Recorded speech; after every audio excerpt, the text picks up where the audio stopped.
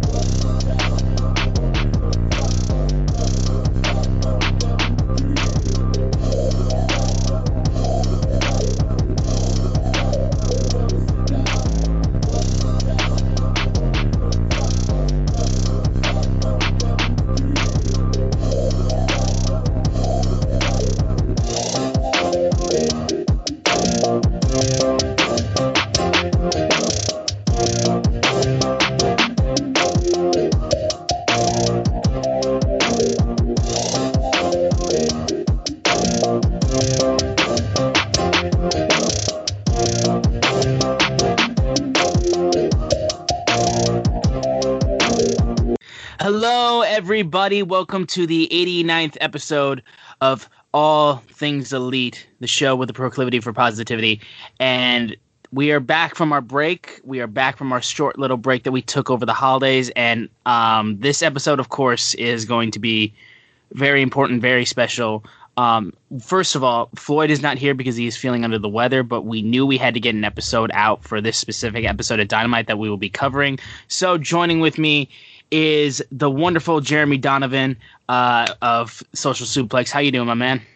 I'm doing good, man. Thanks so much for asking me to fill in for Floyd here. It's a very special episode we'll be talking about today.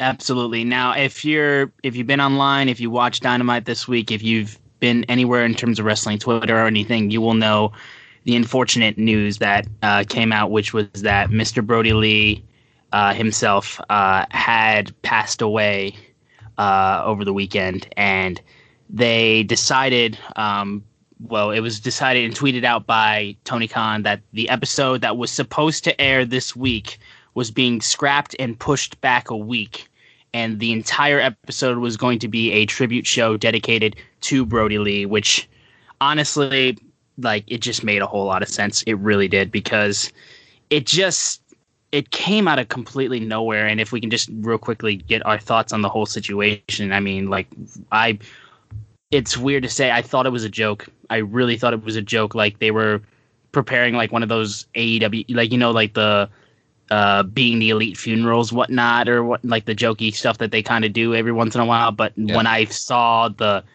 actually read the statement and whatnot, and I completely floored, and just unbelievably tragic. And of course, our thoughts truly go out to his family, who I can't imagine what they're going through this period of time. It's just the absolute worst. And I mean, it's just, it's absolutely crazy. But I mean, I'll just get real quickly, Jeremy, how did this take you? Because I feel like it was a complete shock for the entire wrestling community.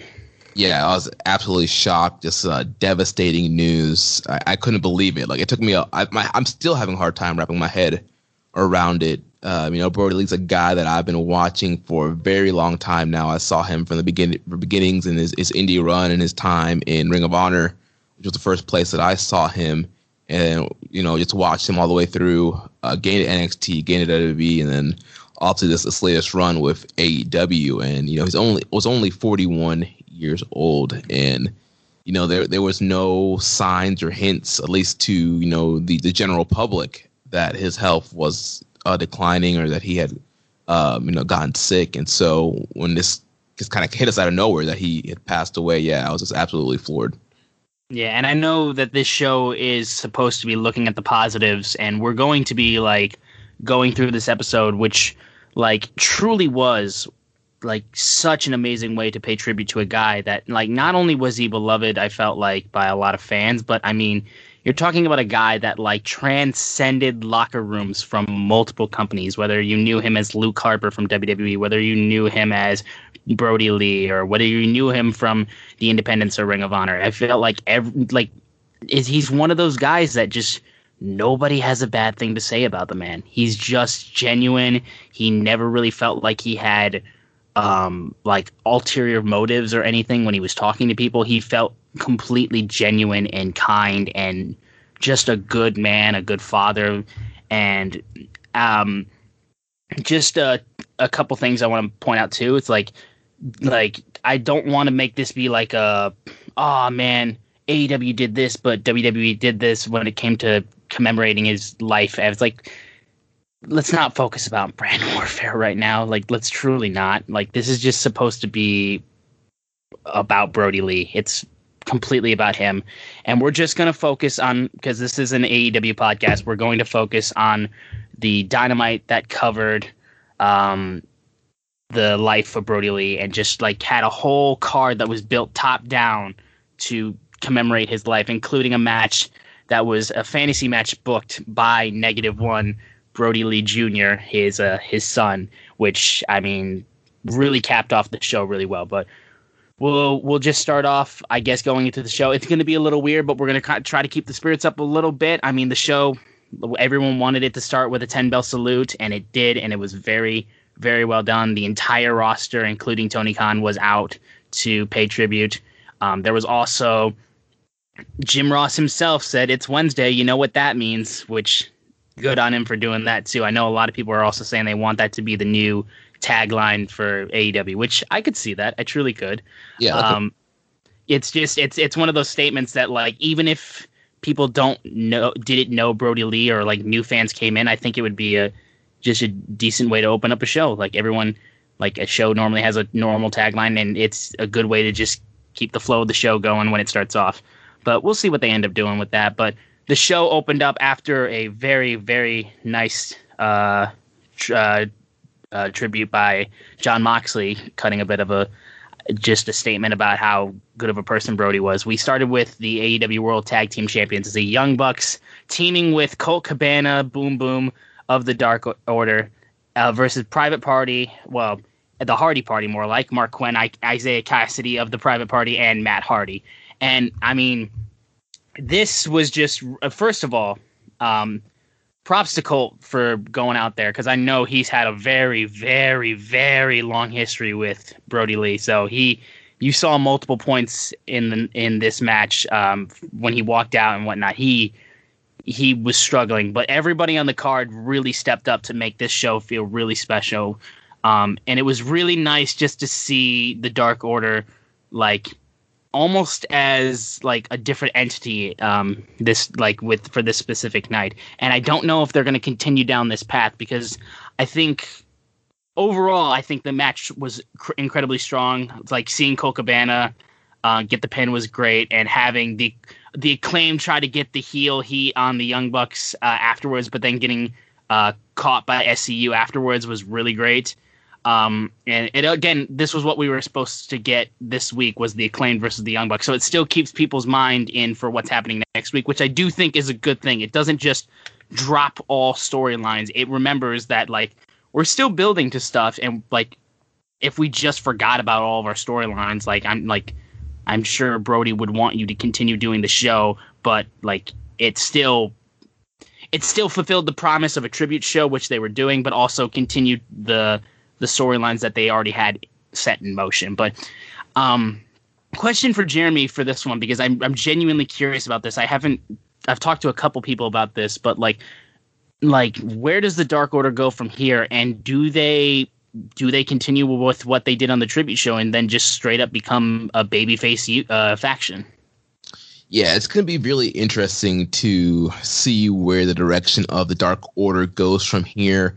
I did notice a small thing. They still came out of the heel side of the tunnel, it looked like, for all their matches. So I'm wondering if maybe there'll be tweeners, but with the way that people loved and respect Brodie Lee, especially when we start getting crowds back, I don't know if they're ever going to get booed again. So it might be hard for them to be heels. So maybe we might see this switch, and maybe they switch from being, you know, the menacing heels to the, you know, kind of stoic badasses.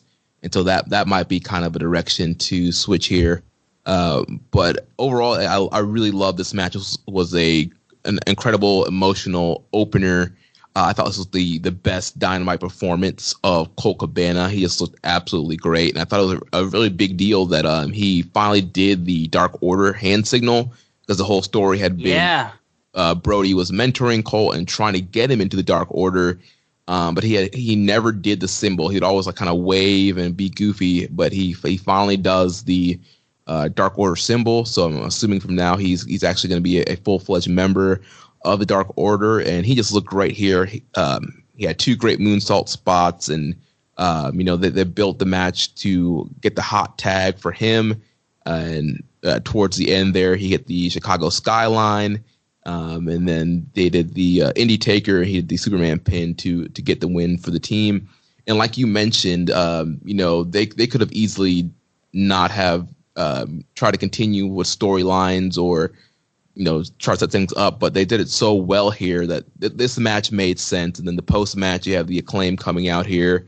Obviously not done with the Young Bucks, and then you had SCU coming out, and that sets up the 8-man tag for New Year's Smash. So great emotional match, great tribute to Brodie, and also continuing to advance storylines for what's coming up with the Bucks, SCU, and the Acclaimed and TH2. And also you advance the storyline with Hardy Party, with Matt Hardy trying to get Private Party to use a chair to get the advantage, which costs them the match here. And so we're continuing to see the rift between Private Party and Matt Hardy. Yeah, and again, like, I truly think that's because it doesn't just you're doing like you're doing 2 things at once, and you're really like fulfilling the promise of like commemorating Brodie, but also like he would probably be the kind of guy who would be like, don't just focus on me. You still got a show you got to do it next week, and the week after that, and the week after that. You want to make sure everyone still wants to tune in next week. So I think that was a really strong move on their part, and they did it well. They did it really well and respectfully.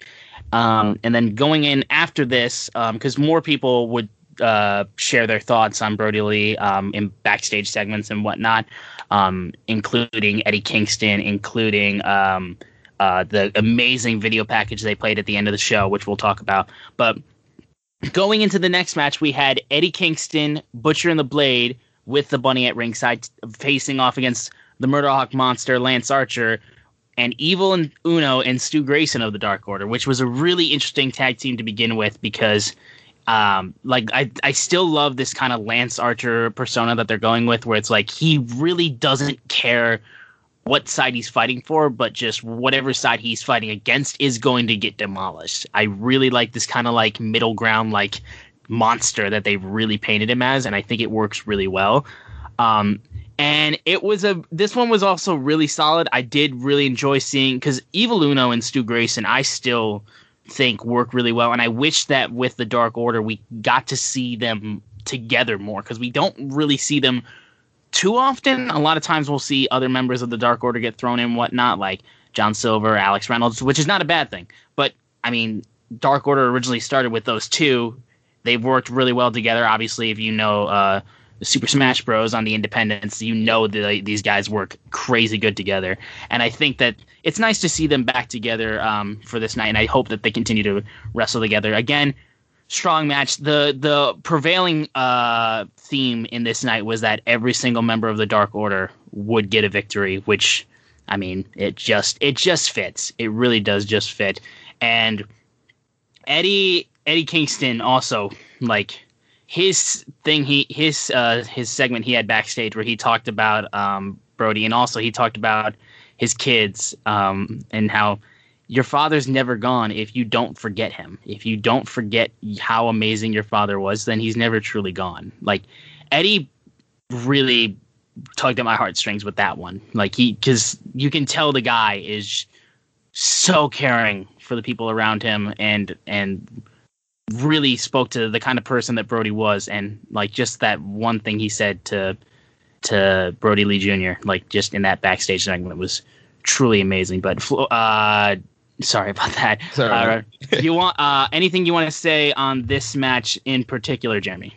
Yeah, so again, this was another great hard-fought match here. Eddie Kingston, before the match, he got on the mic and he said, "Brodie, I love you, I miss you." Now that Nexus was out of the way, he said the Dark Order is nothing without Lee. So, still kind of keeping in character there going into the match, and getting some heat there. You had Lance Archer wearing the classic Brodie Lee / Luke Harper gear with the old, dirty looking tank top and the blue jeans. I thought that was a great tribute there. And then it was just a great back and forth match, a really hard hitting match. It had a lot of big kind of bruisers in this match.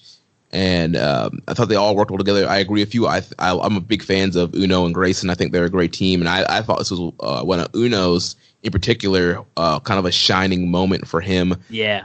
I love that they did a callback to an indie spot where Brodie or somebody's getting their shoes tied by the referee, and Brodie big boots them. At the yeah. Where Kingston's getting his shoes checked by Remsburg, and then Uno hits the big boot. Just a lot of great spots like that here. Archer looked great as well. And then they hit the fatality on the Blade to get the win there. And then they had the post-match where Kingston got beat up by all of them, and Jake Roberts hit a Rainmaker on Kingston. He did, yeah. It was really nice to see. It was really nice to see Jake get a little bit of action there.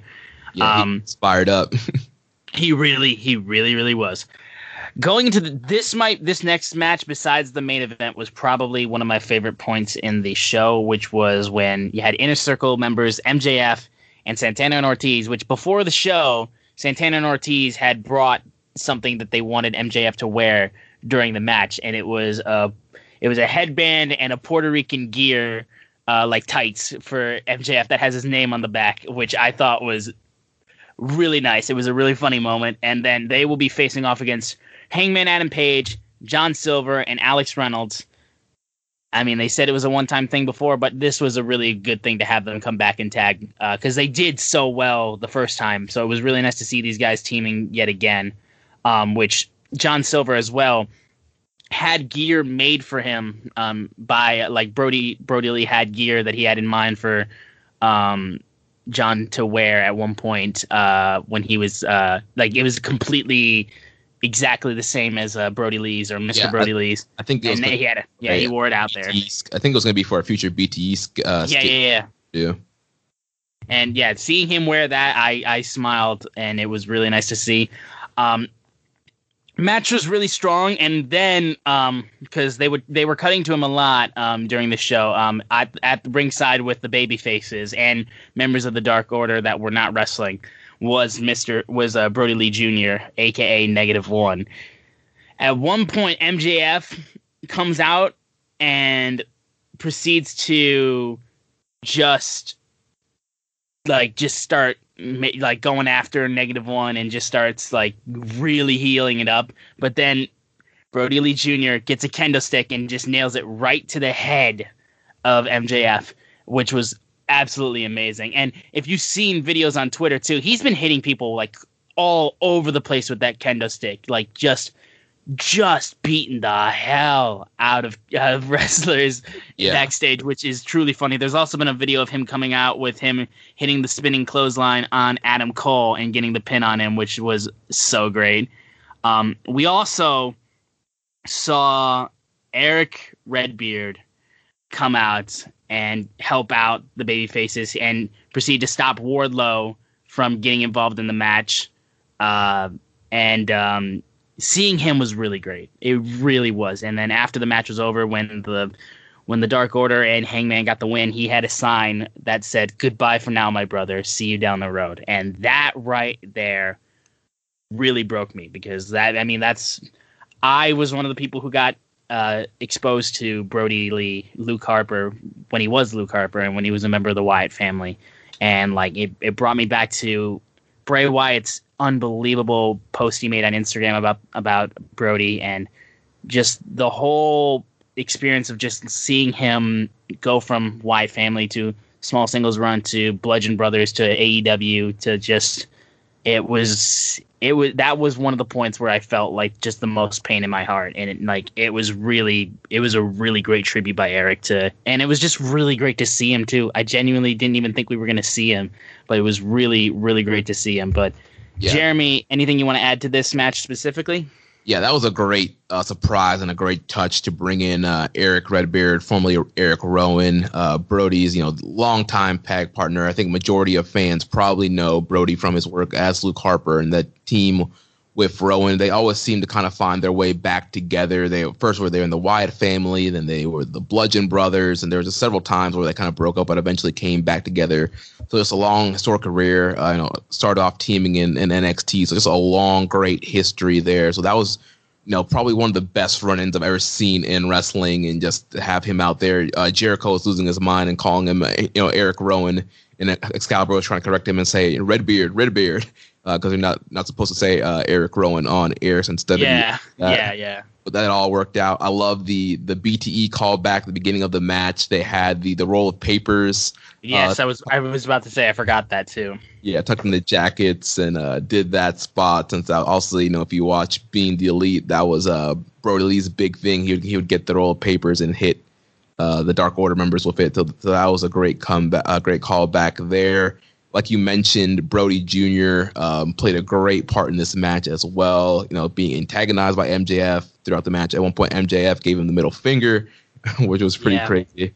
But yeah, then MJF pulled the mask off, and I thought Brodie Jr. did a great job of selling that with his mask being pulled off. He was covering his face like a traditional luchador would, and then he gets the kendo stick and just whack hits MJF right in the head with it. So that was just a great spot. Yeah, this match was just awesome. You had the BTE callbacks, you had Rowan, you had Brodie Lee Jr. getting involved, and then you have Silver in the Brodie Lee gear, winning the match with the spinning lariat, which was Brodie's finisher, and then the touching tribute from Redbeard with the sign, "Goodbye for now, my brother, see you down the road." Like, this match was like just perfect. Like, this was just the perfect emotional tribute, everything you could possibly want. Like, this for me was like one of the key highlights of this show. Just everything was so well done here.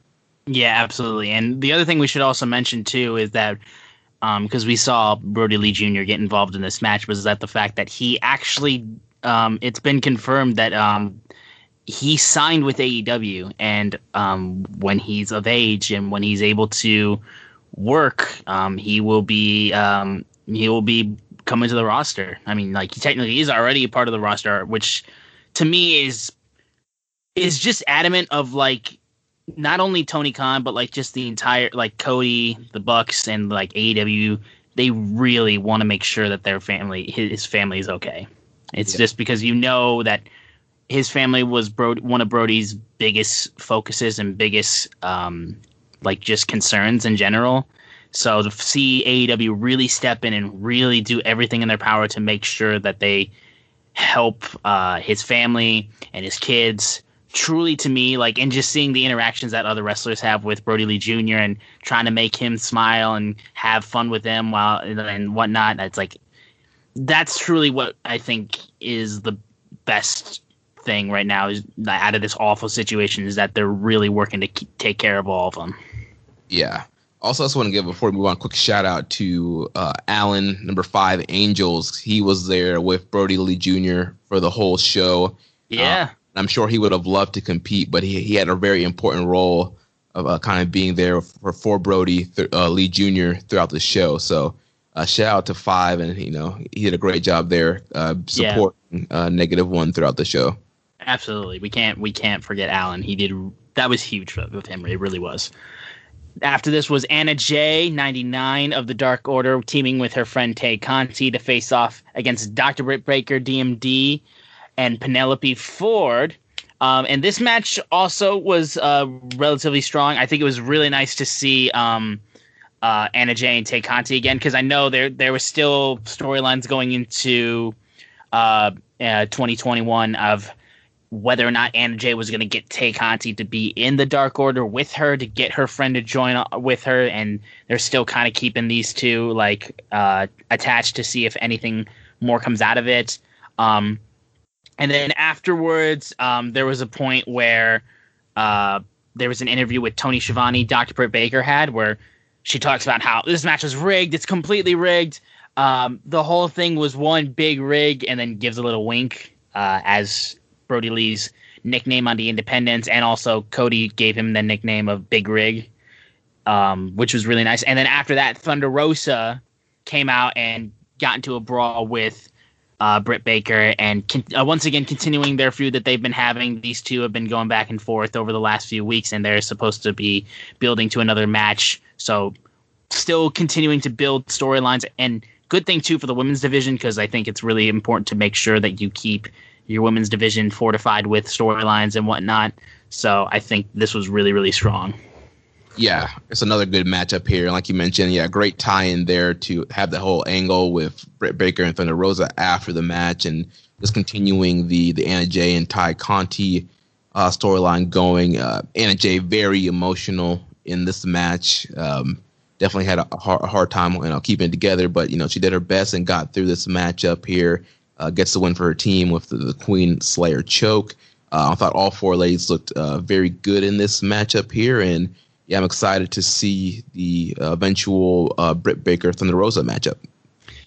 And then we'll get to the main event. I know we're getting through the show pretty quickly. It's just because of the fact that the show really was exactly what it was. It was just a tribute show, and there's not a ton that we can necessarily add. But I do want to especially talk about this match, which was the Brodie Lee Jr. Dream Match. This team of babyfaces was handpicked by -1 Brodie Lee Jr. to face Team Taz, and the team consisted of the American Nightmare Cody Rhodes, with Arn Anderson by his side, freshly squeezed Orange Cassidy, and Dark Order's 10, and they would be facing off against Brian Cage, Absolute Ricky Starks, and Powerhouse Hobbs, Team Taz. And really, really good main event. I especially loved how much 10 got to shine. It was really, because they've given him a lot of singles opportunities to face guys like Dustin Rhodes and whatnot, and it was really nice to see him again compete, because he really wrestled one of his best performances, I feel like. Of course, Team Taz still looks really, really good. Cody is great as he always is, and I really appreciated Freshly Squeezed coming out to -1 and giving him the nice little relaxed fist bump to him. It was really nice to see that. And it was also great because 10 got the spinebuster on Ricky Starks and was able to get the pin. So it was huge for him to get the pinfall. I will also mention, too, because we didn't mention it at the top of the episode, that Chris Jericho was on commentary for the entire show, which I felt like was good. I really do. I think he gave a lot of great just speaking moments about Brodie Lee, but still kept his heel persona as best he could during this show. But yeah, it ended up just being a really great main event. But then eventually, after the match, Team Taz jumped once again into the ring, started beating up the team that -1 created. Darby Allin appears all of a sudden with his skateboard as the lights go dark, and he comes out, and then the lights go dark again. And then snow starts falling, and Sting appears side by side with Darby Allin, and then they walk to the ring and join Cody, OC, and 10, and then Team Taz runs away. And then after this moment was when they went to commercial break, and then we got to the final tribute. But real quick before we get to that, is there anything you want to say about this match, Jeremy? Yeah, like you mentioned, this was a great main event, great way to cap off the show. One subtle thing that I loved here is with the team of Vance, Cody, and Cassidy.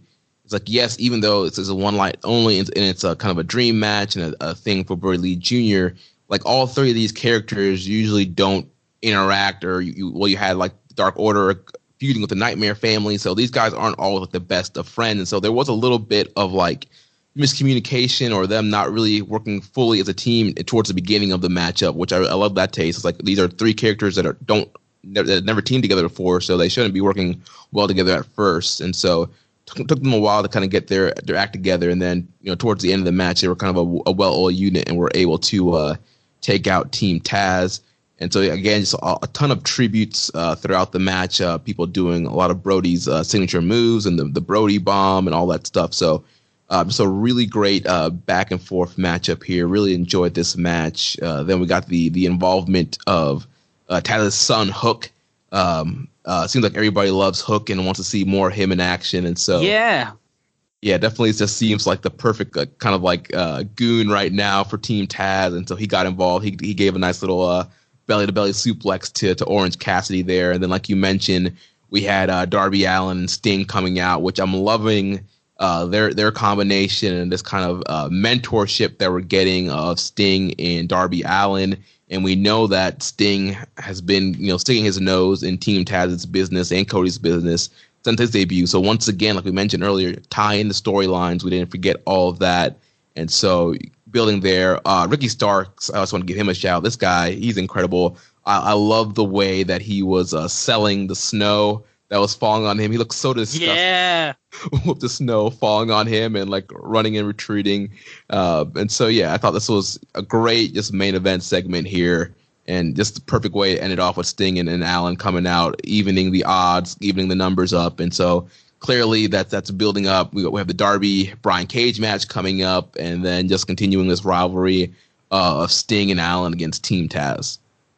Yeah, and I especially love that still, like, we're keeping what exactly Sting's motivations are, for the most part, relatively vague. Because I feel like it's gotten to the point with, like, a lot of people who like Sting, like, just want to see what he'll do. They don't necessarily care what it is. They just want to see it, but they're really continuing to tease it. And I think we're getting closer and closer to the point where we're going to see exactly what Sting does in AEW. And I do agree the build that they're pushing up for it is really strong. The show then finished off. Oh, go ahead. You were going to say? I was going to say, we also had Bryce Remsburg was the referee for this final matchup, which I thought was a touch, because obviously him and Brodie go way back to a lot of their time in Chikara and time on the Independent, and we saw like an emotional video from him earlier on in the night. So I thought it was great that they chose Bryce to be the ref for this matchup. Absolutely. But after this was the final tribute. Cody was in the ring by himself as the crowd was chanting Brodie. He talked about how Brodie was a beautiful, kind man and a genuine human being. They introduced Brodie Lee Jr. As he came down to the ring with his mom. Tony Khan followed them out, and Brodie Lee Jr. placed his father's boots. He put Brodie's boots in the middle of the ring, and Cody laid a little purple bandana over top of them. And then Tony Khan presented Brodie Lee Jr. with the TNT Championship and called him the greatest. Brodie Lee was the greatest TNT champion, and now Brodie Lee Jr. was the TNT champion for life. Yeah, that was a great, touching moment there. Brodie was so happy about winning that TNT title, and just that whole moment with Cody. And I know on the Unrestricted podcast, he just talked about how much Brodie Jr. loved having the belt at home. So great that they gave the belt. I'm hearing that they're retiring this model, the TNT Championship. So Brodie Jr. will keep. This is the actual TNT title, the original model that Brodie Jr. will be keeping, and then they will be making a new design for Darby Allin. Yeah, and I believe it's been the rumor that's been going around, but I believe it's got a lot of traction that's going to be the case. I also love, because if you mentioning that Unrestricted podcast with Brodie too, the best part about that episode was when Brodie talked about how after the dog collar match, his son, he's seen him beat up before and he's seen him hurt before, but it's like he wasn't being like, "Oh my God, you lost," or "Oh my God, you're hurt," or "You're bloody." His first response was, "You lost the title." Yeah. I thought that was incredible. And now that he has it for life, I think is like the absolute best. And the video package they played afterwards was truly touching. Tony Khan even bought the music rights for that tribute package, which I think just shows how much he really cares about making sure it's preserved and like people don't get like copyright claimed or anything for the music or whatnot. Or for showcasing it. And yeah, it was just a really fitting end to an episode that was just it came out of a horrible situation, but it brought light to the goodness that was Brodie Lee and how John Hubert was as a human being. So I think it was really well done on AEW's part. Like, it was just the best way they could have tributed the man at all, like, genuinely. Yeah, just an incredible show from top to bottom. You know, Brodie Lee loved pro wrestling so much. I think that's one of the heartbreaking things about it. Like, he was just kind of breaking out and getting his moment, and he's loved wrestling so much. And so what better way to honor him than to put together a great professional wrestling show? And this is what this was from top to bottom. All the guys and girls came out there, gave it their all. All the matches are great tributes to Brodie. All the emotional video packages in between from the wrestlers was great. And then you mentioned the final celebration tribute video was great as well. And a classy move by Tony Khan to just straight out buy the full rights to that song they use. So in the future, if they ever have a AEW network or if they go to some streaming platform, they will always have the rights to that song and will be able to play it no matter what platform that video is shown on. And so just a great way to cap off this emotional night. And yeah, AEW just did a wonderful job celebrating the life of John Huber, Brodie Lee. Absolutely. And overall, that'll wrap up the show. I want to talk about one thing in particular, but you were going to say real quick. I said, do you just want to run down real quick the matches coming up for New Year's Smash Night 1 and 2? Yeah, absolutely. Yeah, you can go ahead and run those off right now if you have them with you. Yeah, I do. So like we mentioned, New Year's Smash Night 1 was originally supposed to be this week, so it got postponed to this coming up Wednesday. So we will still have the AEW World Championship match with Kenny Omega defending against Rey Fenix. We have Hikaru Shida defending the AEW Women's Championship against Abaddon. We have Jake Hager versus Wardlow, big Hoss battle there. We have the Young Bucks and SCU versus the Acclaimed and TH2. We have Cody Rhodes versus Matt Sydal. Jon Moxley will be returning, and Snoop Dogg and Chris Jericho will both be on commentary for that. Then the following week, there will be Night 2, which will be the TNT title match. Darby Allin defending against Brian Cage. It'll be Britt Baker versus Thunder Rosa. FTR versus Jurassic Express. And then Miro versus Chuck Taylor. I'm still really looking forward to that card, especially the main event of Kenny versus Phoenix for the AEW title.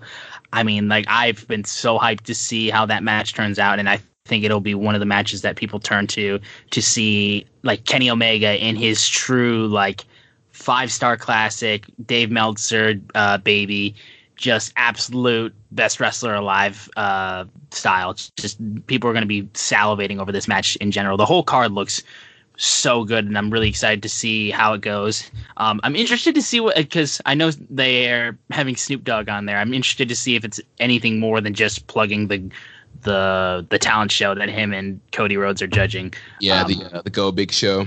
Yeah, exactly. I'm interested if they have him do a little bit more. I would like to see him do a little bit more, since his involvement with wrestling isn't just limited to this. He's been involved with wrestling a lot. So I would like to see if they do anything extra with him. But yeah, the one that kind of intrigues me is the Cody and Matt Sydal match, just because it's kind of out of nowhere, and I feel like it's setting something up. So I know on this past week on Dark, Sydal, he was on Britt Baker's talking show, the Waiting Room, and he had a win on Dark as well. So I'm wondering if it's something where Sydal turns heel on Cody in this match, or something kind of comes out of this matchup with Cody and Matt storyline wise.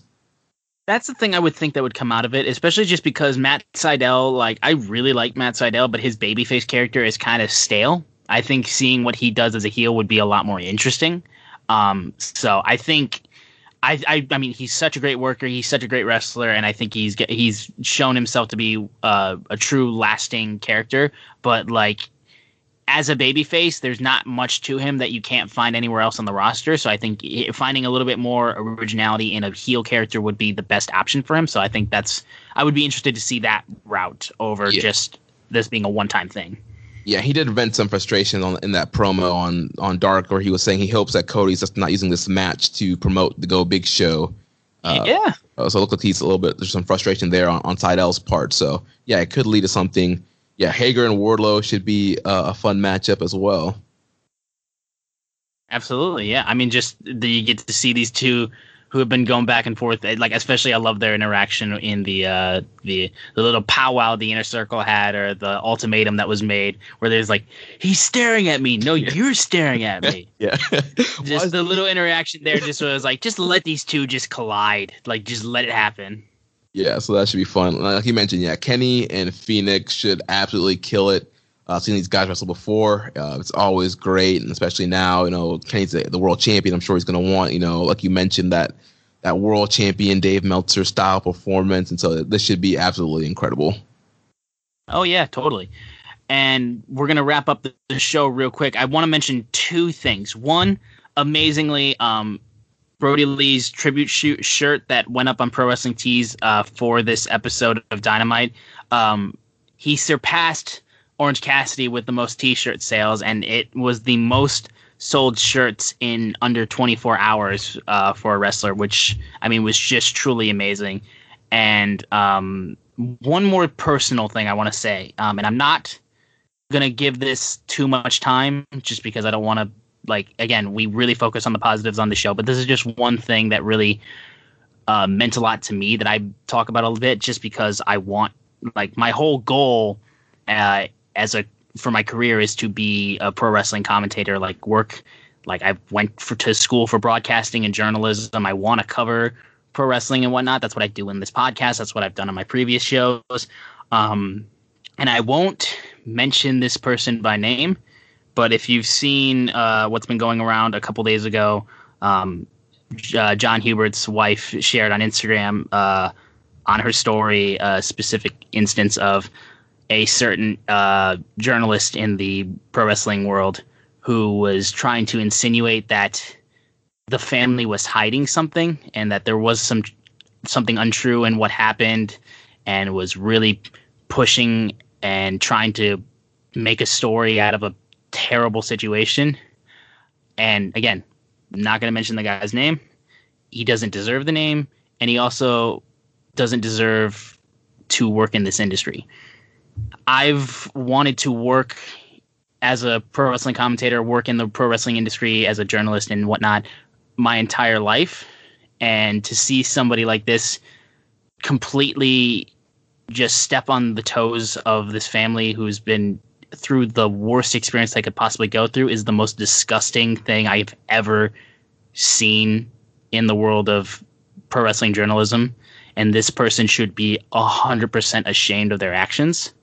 And it's just truly despicable to see you try to create a headline or try to create some sort of narrative that the family is hiding something over the death of their husband, over the death of their father, over the death of one of the most genuine men in pro wrestling. And you want to insinuate that something is, like, whether it was COVID or whether it was non-COVID, it doesn't matter. He's gone and this family is grieving. So step off.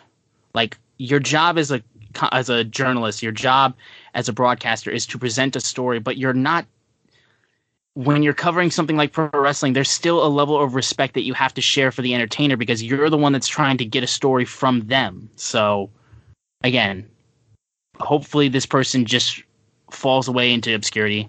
It was just the most despicable thing. And as somebody who wants to get into this business in that field, I just felt like I need to say something on it. And it's the last I'll say on it. I will not say any more on it. We're just going to close the show off of a positive thing. I want to let this show end positively. So I just want to real quickly go to Jeremy, because I want to share our favorite moments of John Hubert, Luke Harper, Brodie Lee that you have personally. So Jeremy, I'm putting you on the spot a little bit, but if you have your favorite moment that you would like to share of this man, I would love to hear it, genuinely. Yeah, so one moment that stands out for me personally is the WWE Battleground 2014 pay-per-view. So it was here in Tampa, Florida, and I went to that pay-per-view. It was him and Rowan against the Usos in a 2 out of 3 falls for the tag titles. That is one of my favorite matches that I got to see Brodie Lee live in, and that was just a great match, a great opener on that pay-per-view. I rewatched it on the network this past weekend. I still think it holds up, and it's just a really fun match, and you really just see Brodie Lee really shine in that matchup. And then another thing that I will always love is Brodie Lee's squash victory over Cody Rhodes for the TNT title. It was such a great and unexpected moment, and I'll just never forget the buzz that came from that, and just how Twitter was reacting, and everybody in the group chats that I'm in, just how happy we were for Brodie, and just what a great, like, it's Cody. You don't expect Cody you expect like a back and forth, 20-minute match, and just in a few minutes, Brodie went out there and kind of mopped the floor with him. And so it was just kind of a great, unexpected moment for Dynamite. I think something that all wrestling fans will always remember. Yeah. For me personally, what I saw of Brodie Lee or Luke Harper live, the one time I saw him live was WrestleMania 34 in New Orleans, where he and the New Day and the Usos had the unfortunate job of following the mixed tag match between Kurt Angle and Ronda Rousey versus Triple H and Stephanie McMahon, and they had to follow that. I felt like, oh my God, these guys just got boned, and I felt awful for the whole situation.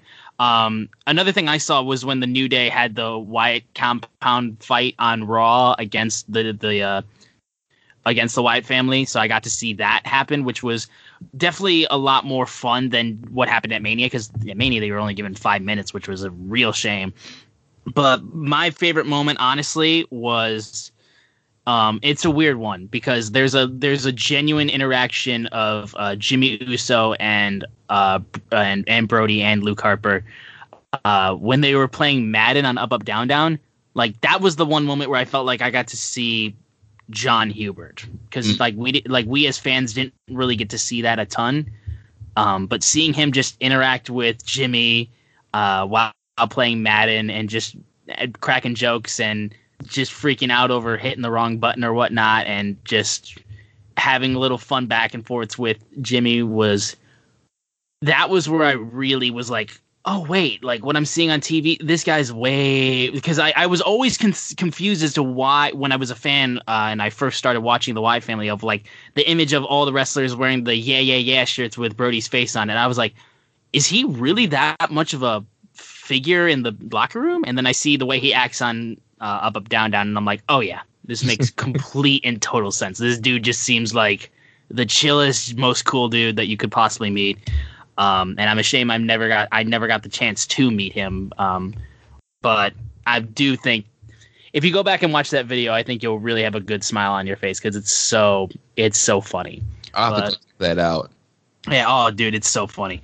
But that'll fully wrap up the episode. Thank you guys so much for tuning in. I really appreciate it. And thank you so much to Jeremy for filling in on such short notice. Jeremy, if you could please plug your Twitter social so people know where they can find you. Yeah, you guys can follow me on Twitter at Jeremy L. Donovan. I'm co-host of Keeping It Strong Style here on the Social Suplex Podcast Network. You can follow us at KI Strong Style. Check out we just had our Wrestle Kingdom preview and prediction show drop this week, getting ready for Wrestle Kingdom. And so, yeah, check us out. Oh, man, I'm so pumped for Wrestle Kingdom, but I know I'm not going to be able to stay awake for it. There's no way it's going to happen. There's just no way. If you want to follow myself on Twitter, I am at SZoomer4. And remember to follow the podcast itself at AT Elite Pod. All of us at Social Suplex are at Social Suplex. And also, Floyd's not here, but follow him as well. He's at Floyd Johnson Jr. on Twitter. Again, we really appreciate it if you download the show on Google or Apple Podcasts, or if you leave a rating or review, let us know what we can do better.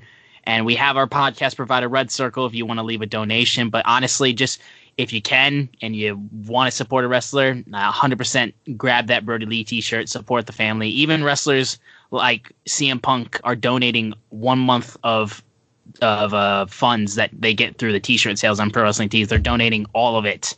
He specifically is donating all of his funds to Brodie Lee's family, which is truly amazing. I think a couple other wrestlers are doing the same for a couple. Mick Foley's doing the same. Mick Foley's doing it, yeah, which also he just got COVID. I really hope for his health and safety. Really hope he's going to be doing okay. So well wishes to Mick. But yeah, if you ever wanted to support Brodie Lee's family, that t-shirt is the easiest way to do so. So 100% I would recommend, if you have the ability to, definitely grab that. And Floyd's not here to take us home, so I guess I'll just do it. First of all, the All Things Elite End of the Year Awards is going to be coming. You'll just need to hold off. We put it off a little bit more for this specific episode, and we want to thank Brodie Lee just for everything he's done in AEW and WWE and the independents, everything. And our well wishes goes to the Hubert family.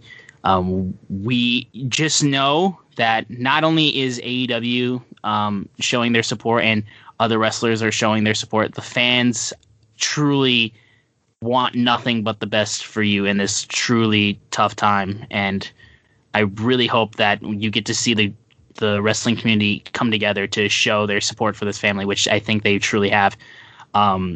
Nothing else we can really say, but rest in peace, John Hubert. Rest in peace, Luke Harper. Rest in peace, Brodie Lee. We will genuinely miss you. Thank you guys so much. Whether it's home, school, or work, always do your best to be elite.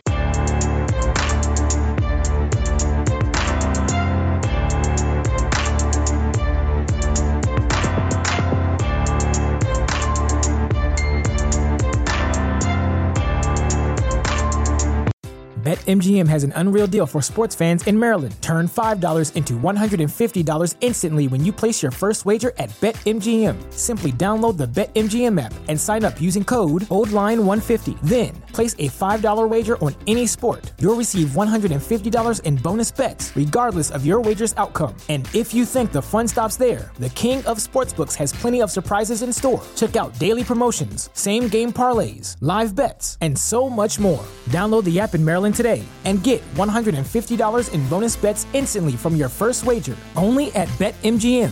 BetMGM and GameSense remind you to play responsibly. See BetMGM.com for terms. 21 plus only. Maryland only.